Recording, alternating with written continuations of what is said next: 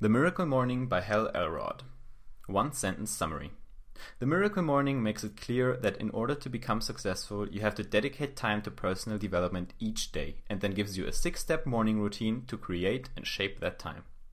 My favorite quote from the author is, "Remember, the moment you accept total responsibility for everything in your life is the moment you claim the power to change anything in your life." Hal Elrod. Almost a year ago, by now that's 2015, I came across this book on Blinkist. I liked the routine so much I immediately implemented it long before actually buying the book and reading it. Hal's story is really fascinating. After being declared dead from a car crash for 6 minutes and being told he'd never walk again, he miraculously healed and after even more ups and downs developed this morning routine. Don't be surprised to not see the actual routine in my lessons, more on that later. So here are my takeaways. 1. Don't isolate incidences in your life. 2.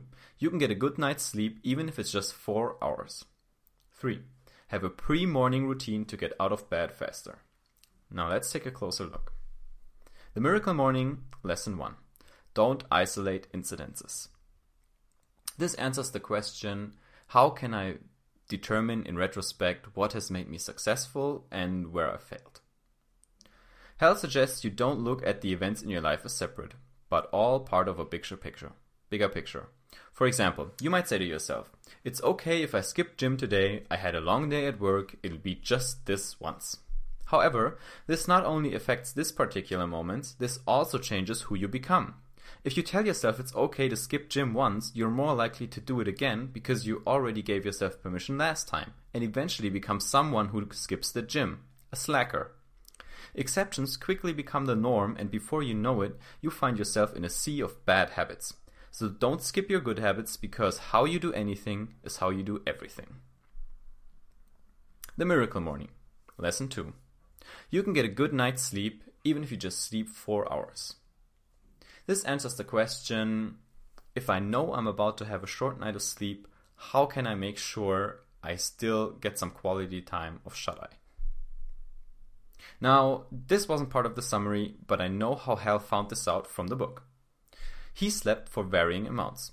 He tried 4 hours, 5 hours, 6 hours, and so on. What he found was that no matter whether he slept 4 hours or 9 hours, if he told himself it would be too little sleep the night before, he woke up tired, groggy, and miserable.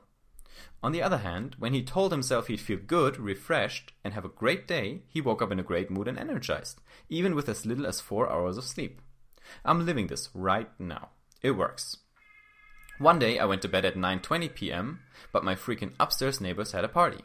I told myself I'd be fine, and even if I only got 6 hours, I'd feel good in the morning. Eventually, I fell asleep at 10 p.m. and was woken up by our doorbell. Yup, these people rang at 2 a.m. in the morning. Then the party went on, and then they started having fun, quote unquote, at 4 a.m. in the morning. So I finally got up. After all, I had a commitment to write this summary.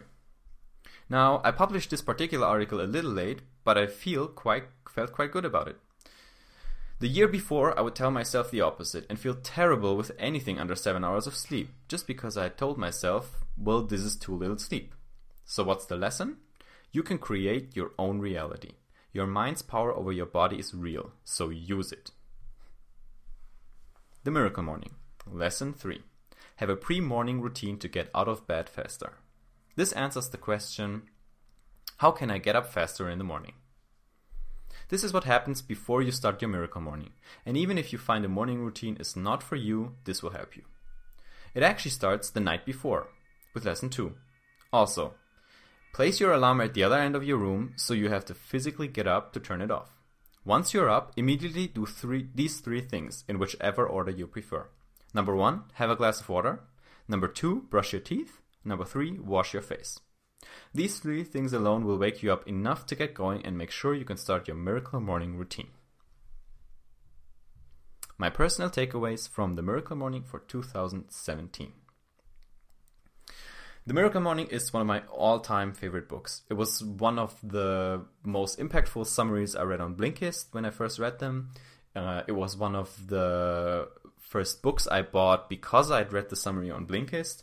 It was one of the things I most immediately put into action, and was one of the things that has a long running impact because I still have a morning routine. So ever since I read this book and the summary, I think in 2015, I started the routine, I implemented it, and it has changed countless times over the years.